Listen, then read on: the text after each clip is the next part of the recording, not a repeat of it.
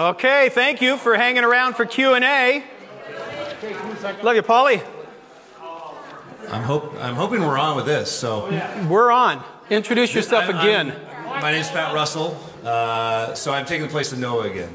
Yes. And I do have an intro again.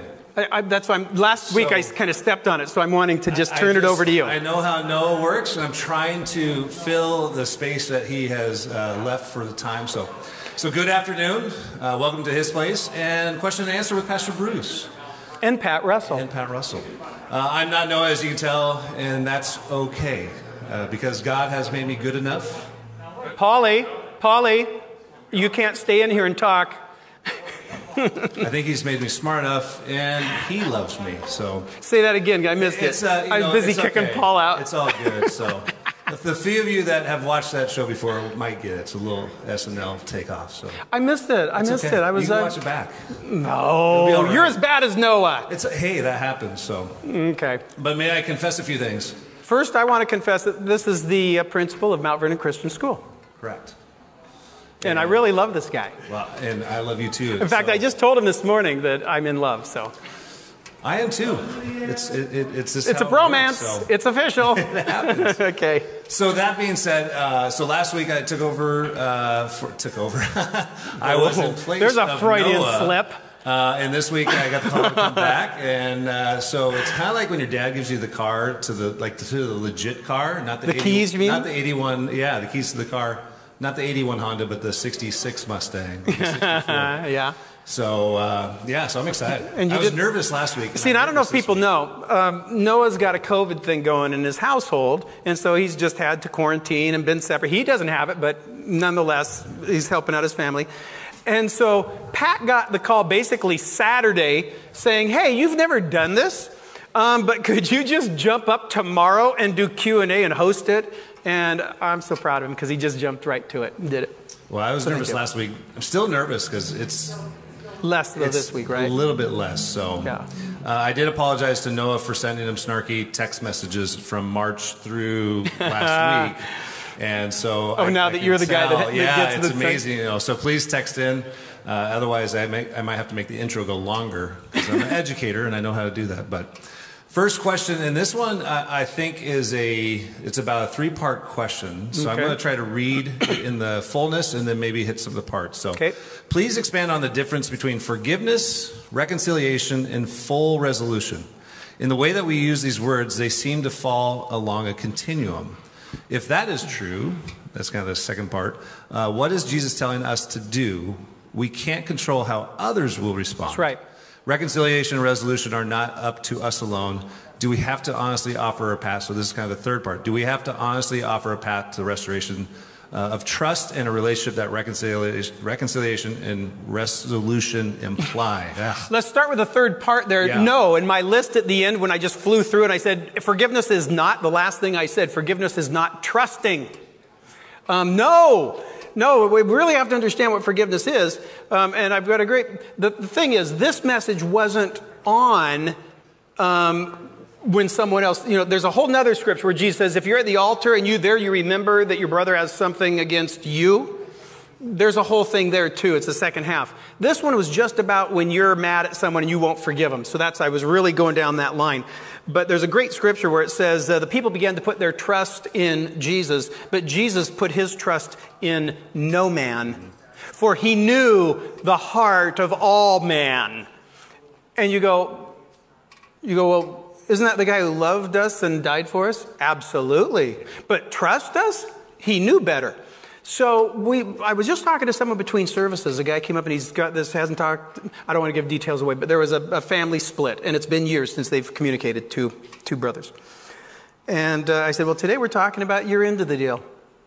And I said, so if you want to cleanse your conscience, I said, it's tough to do, but if you want to, write a letter that is 100% pure, where all you do is take responsibility for anything and everything that you know he's mad at you for.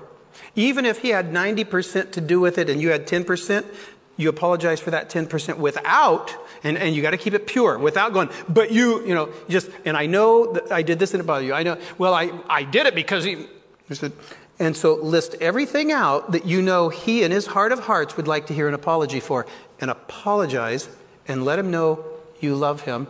And he says, well, I don't know if I can say I love him. And I said, so let's talk about your definition of love. Well, he starts talking about his definition of love. And I said, no, you're describing like.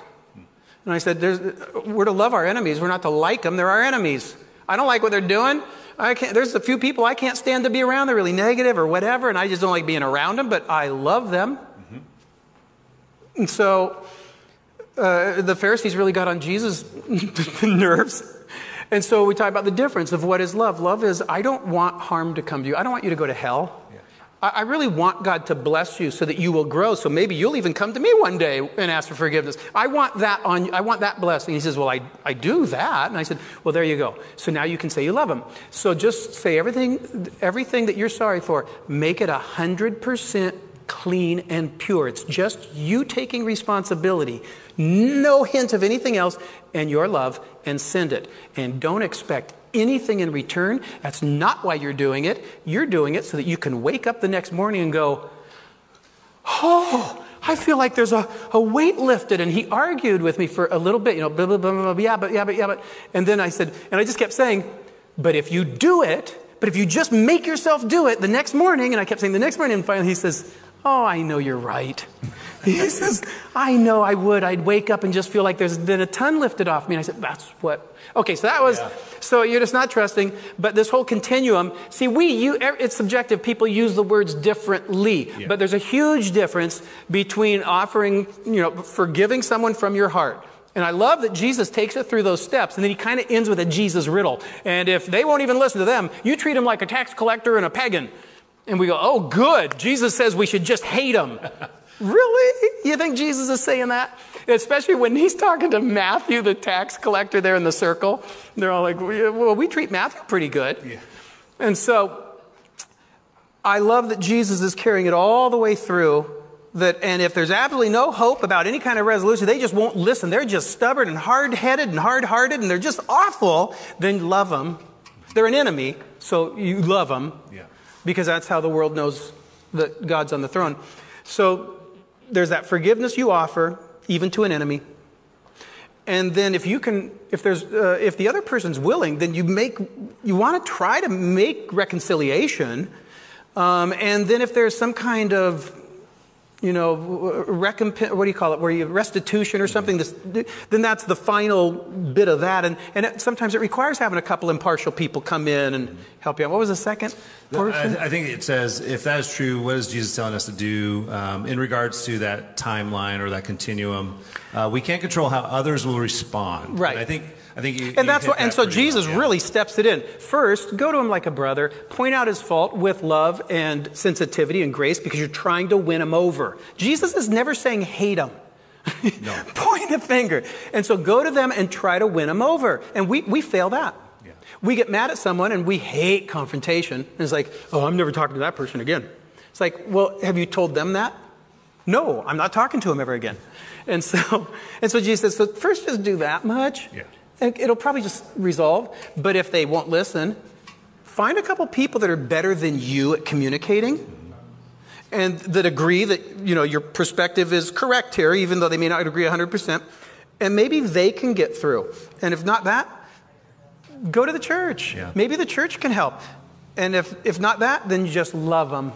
And I think it's important to remind yourself, oftentimes, I think in youth ministry and working with kids, we want to be Christ to them, and when they reject Christ, we think it's a rejection of us as a leader or whatnot, but it's still that rejection of Christ, and we have to get, and much the same is when we step out and we ask for forgiveness or we forgive, the job that we've done the job that we're asked to do. Right, and we're doing it as gratitude to God. Correct, and I love that graciousness. That's what makes it doable. Versus gratefulness, right? Right. And it always makes me think of, so I love in athletics, I coach basketball, the loving your enemy, right? Not giving evil with evil, but, what does it say? Overcoming evil with good. Right. Loving them is like heaping burning coals on. I think that's for our sadistic kind of pleasure as Christians sometimes, like, hey, that's kind of mean sounding. But let's go to the next one. Okay. And this is a question I have. You mentioned debts and trespasses. I think last week I mentioned, and that's how I learned it, forgive our trespasses, we forgive those who trespass against us. Yes. Can you go a little deeper in the difference or similarity? You mentioned the there's differences. Two different words. And the reason, like I grew up in a Lutheran church, Missouri Synod Lutheran Church, and we said, forgive us our trespasses as we forgive those who trespass against us. And it was hard for me to come over to the debt side, but it goes back to two guys, Wycliffe and somebody else, I can't remember, and really, the trespasses there is not a good translation of the words. Debt is the best translation for the word in the Lord's Prayer. But as soon as he's done and he returns to it, he switches the word, and then trespasses is the best word. And it does. He's doing this on purpose, obviously. Forgive them what they owe you. They owe you something. Oh, and forgive them where they've trampled on you, where they've crossed the line and went where they shouldn't have. And it really is the full spectrum of what we forgive. First, it's the people that didn't give us what they're supposed to, whatever that is. And then it's the people that gave us something they weren't supposed to. And so it really covers the full spectrum. I like that. I like the difference in that. So this, I think, is coming from a guy we know normally up here. Why exactly can God not reinstate debt? What if it's a new offense? Because the debt load that Jesus is talking about in this parable is the forgiveness of sins. This is the trillion billion dollar debt that the Father wiped away through the Son on the cross. And we made this wonderful point a couple Sundays ago about Jesus giving birth to the church on the cross. His body and blood poured out, broken, but also we consume it like an infant with the umbilical cord because we're reborn. We're a new baby. Yeah. And so that's what that forgiveness accomplishes. There is a big forgiveness where we come to the cross, we believe, we're saved by grace, by faith. How's that go? By grace through faith in Christ. And you'd think I would have that down. and now we're a child. Now we're born. We're in the family. God's not going to... remember when Nicodemus came and says, what, do I go back in my mother's womb? God's not going to put you back in your mother's womb and say, you need to be reborn again. Once you're the child, you're now walking as a child, and you're going to make messes, and you're going to be rebellious, and God will deal with that. Yeah. And so he's not going to say, well, now you need to go back and be saved and be born again. Yeah. We don't see being born again as a thing. What we see is a person who pretended to be born again and wasn't, and then eventually you realize, well, they were never even a true believer. And Jude talks about that. These are those guys that they sit in your feast and they act like one of you, but they're trees twice dead or stumps twice dead and clouds without rain wandering the skies. And so there's those, and depending on if you're Calvinist or the other one, Arminian, yeah. Then there's the people who believe that you cross a line and you renounce your faith, and you maybe were, but it's not even worth discussing because it's all about are you. And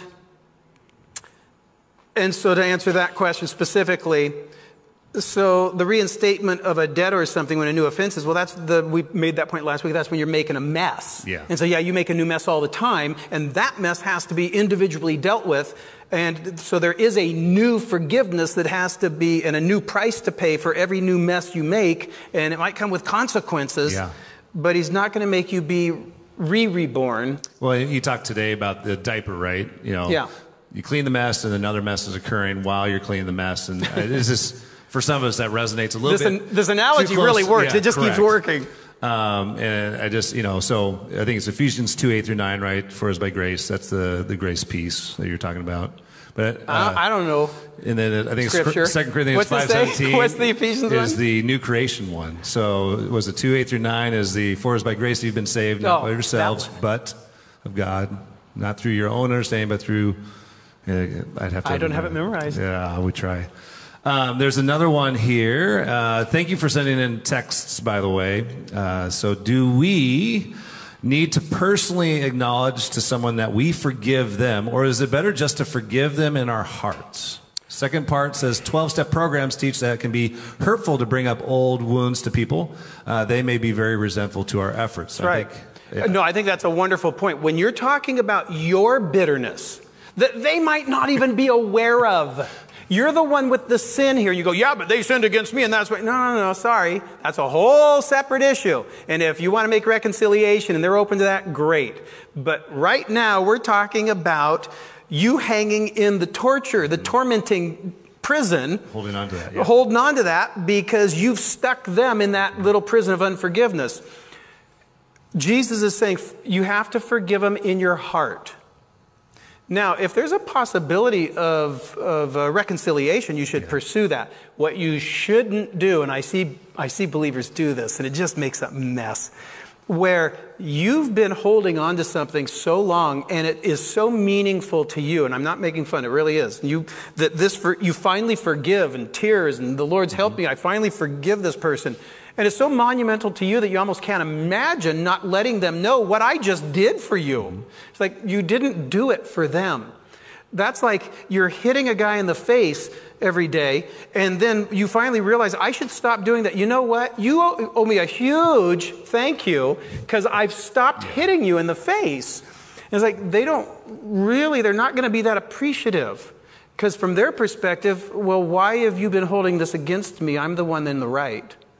So I don't think just because you have a bitterness that you deal with that you're supposed to then go tell the person that I had a bitterness, but I dealt with it, so you're good. I don't think so. However, if in dealing with that bitterness, it's genuine, and you now realize I should try and make reconciliation with a person, start there. And that will start not with you saying you forgive them. That will start with you trying to understand what you need to ask for forgiveness. Because there's that other Jesus scripture. If you're at the altar and there you remember that someone holds something against you, leave it. Go make reconciliation happen. Well, I think sometimes, too, you recognize maybe in your life who you've maybe been, like you've shunned or you've kind of kept away, right, because of this that you're dealing with. Mm-hmm. And I know I had a time where, I went to somebody and said, I'm sorry if I have not been a true friend or if I've been a jerk. And the person's like, no, you've been fine. I'm like, oh, see, and you're apologizing. Correct. That's very different from going to someone and saying, hey, I forgave you. You might want to know this. I forgave you for being such a jerk. Yeah. It's like, that don't help. Let's get, there's a few more. Okay. I will pass on what Noah said. He says he forgives you for those meetings with John and you. So that's I think wonderful. He's showing us. Yeah. You know what I forgot to mention second service? I sat down and went, I forgot to mention that I often have to ask for forgiveness after those meetings. John will tell you this is all true. I just get and really I've realized it's just, I'm so mad at myself that I'm blind to, something's not working and I can't see an answer and I just get mad at everyone. But I often have had to, in those moments, this doesn't happen a lot, but it's not uncommon. And in those times, I usually have to end by saying, I'm sorry, I got heated. So this one goes back to the first text I wrote where we were talking, please expand on the difference between, there's a follow-up there. And it says, Paul says about Onesimus, I think is how you say it, Philemon 1:18. If he has done you any wrong or owes you anything, charge it to me. Is he modeling how Christ treats us? What is Paul saying to Philemon? Well, he's trying to shame him, actually, if you read the whole thing.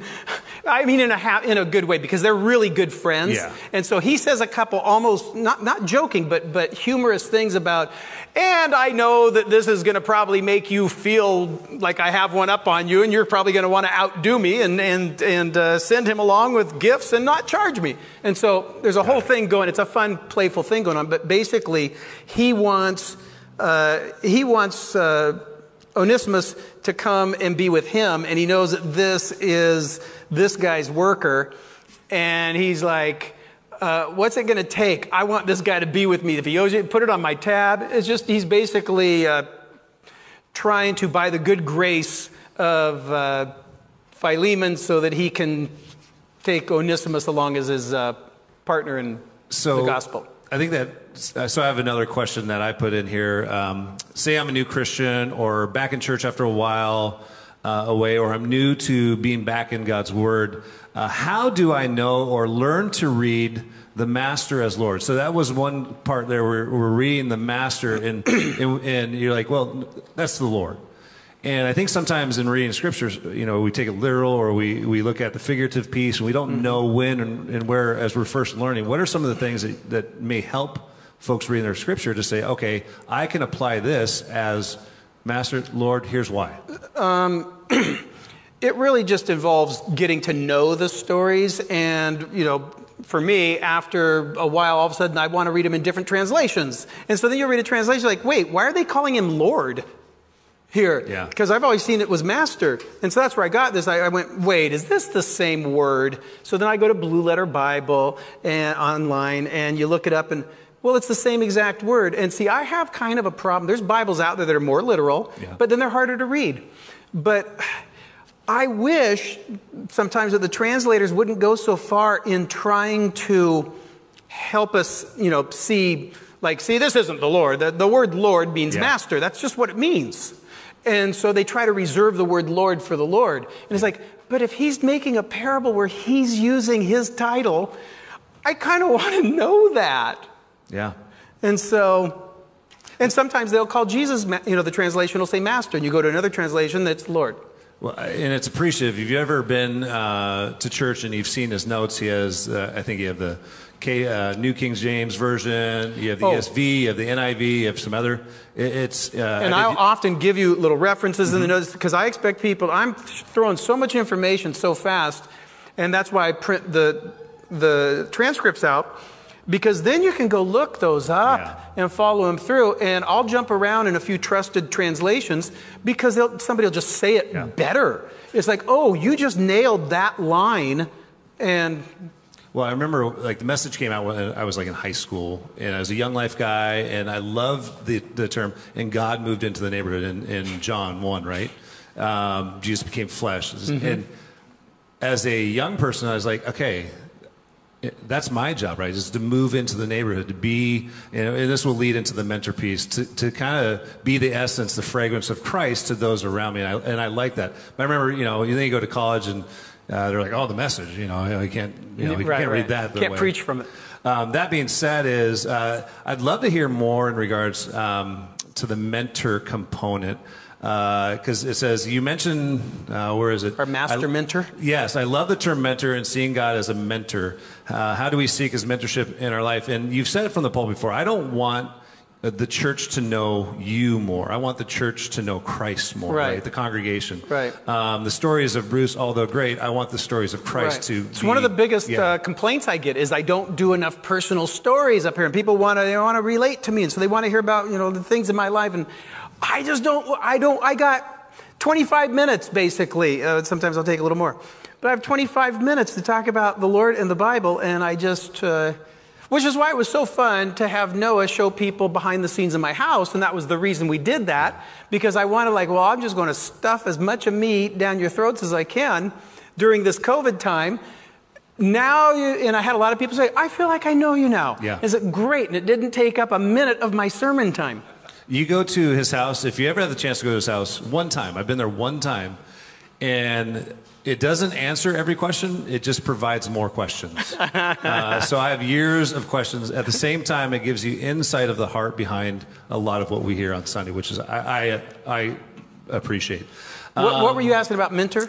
So the so often we mentor out of a because somebody mentored us, so we want, Kai Griffin was my Young Life leader. Kylie's named after Kai, so he was a mentor in my life, my dad.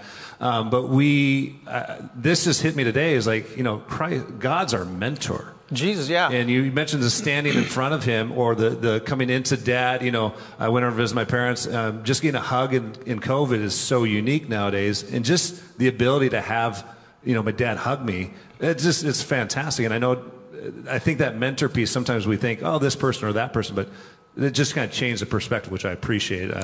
Pastor John and I went through the Lord's Prayer, with Noah too. Yeah. I think Noah was there. And and we were breaking it down because I noticed that these are all the different not personalities, that's the wrong word, and not titles, but the what do you call it? Like the perspective to see him. Like he is the righteous judge, but he is our dad, but he is our creator, but he is our king, but he is our Lord and master, but he is our savior, and he is our redeemer, our rescuer, And so I said, I think each one of these lines is specific, and I had a bunch of them. And so we went through and I said, well, what's this one? And I remember this specifically because it came to as we forgive our debtors. And I went, so I get, this is our judge, our righteous judge. Forgive me. Boom, okay, forgiven. But then as we forgive our debtors, it's not even really two. And we thought a little bit, and John said, well, that would be our mentor. Because we're being like him. We're doing what he didn't. Yeah, that's missing from here. Our rabbi, our teacher, our mentor, our instructor. And, you look at all those scriptures about, hey, a student's not above his teacher. And Jesus calls us children because that's what they called pupils. Students aren't children. One of these little ones. Padawans, if you're a Star Wars guy. And so I once I saw that word, and the truth behind it, I realized that was missing. Yeah. And there it is. And so I wanted to get that in today. We stand there before the judge and say, forgive me. And then we lean into our mentor and say, and so now help me do it because I got to be like you. I appreciate that. I think this probably what else would you recommend for someone who still struggles to hear the Lord despite being in the Bible and desiring daily praying for his best leading for our lives? Be around other people. Look for one or two people whose life no one's perfect, but kind of personifies what you want to become, what you want to grow into. Somebody who looks like they do hear God to a degree you don't. Yeah. Get around them. Talk to them about your questions to God. Keep reading his word, putting it inside of your heart. Keep talking to him first and foremost. But get plugged into either a group or get with a person and start running things past people. I think of anything I've ever done in my life that was like a small business or a hobby or making something that I hadn't done before. Yeah. I read about it, I looked at my plans, and then I just found people that had done it. And I just, hey, can we go talk? And can I sit down with you? Can I pick your brain? And you're talking, and they've got all this wisdom. You're going, oh, I can't wait till I learn to just understand it. And so be around people who are ahead of where you are, but are at kind of more the direction you want to go. Don't look for perfection. Just look for help. And take them out to coffee and see if you can't run some of your things past them, because the Lord speaks through people. Yeah. When he can't speak directly to us. That's about all the texts I have. And we're a couple minutes over, so it's, wait, Kent, in the room. Do you want to bring up that 70?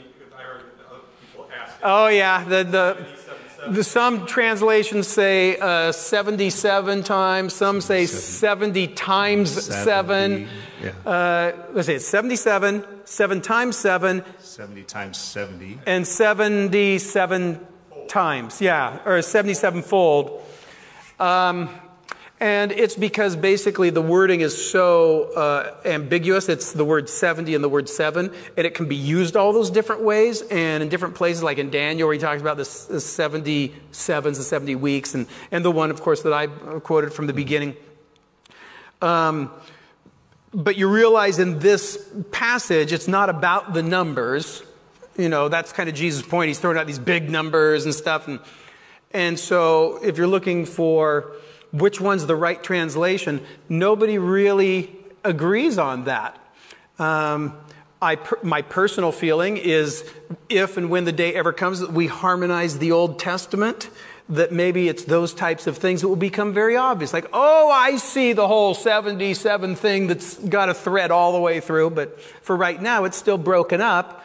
And so all I did was I looked for, because when I saw the whole 7 and the 77 back in the beginning, where it's the first vengeance of God, and now we're talking about, taking vengeance and forgiveness, I just looked for a translation that at least kept those consistent so I could parallel them. It's like 3, 7, 10, 40, 100, right? If you get too caught up, but it is good to look into it as well. So that's about all I have.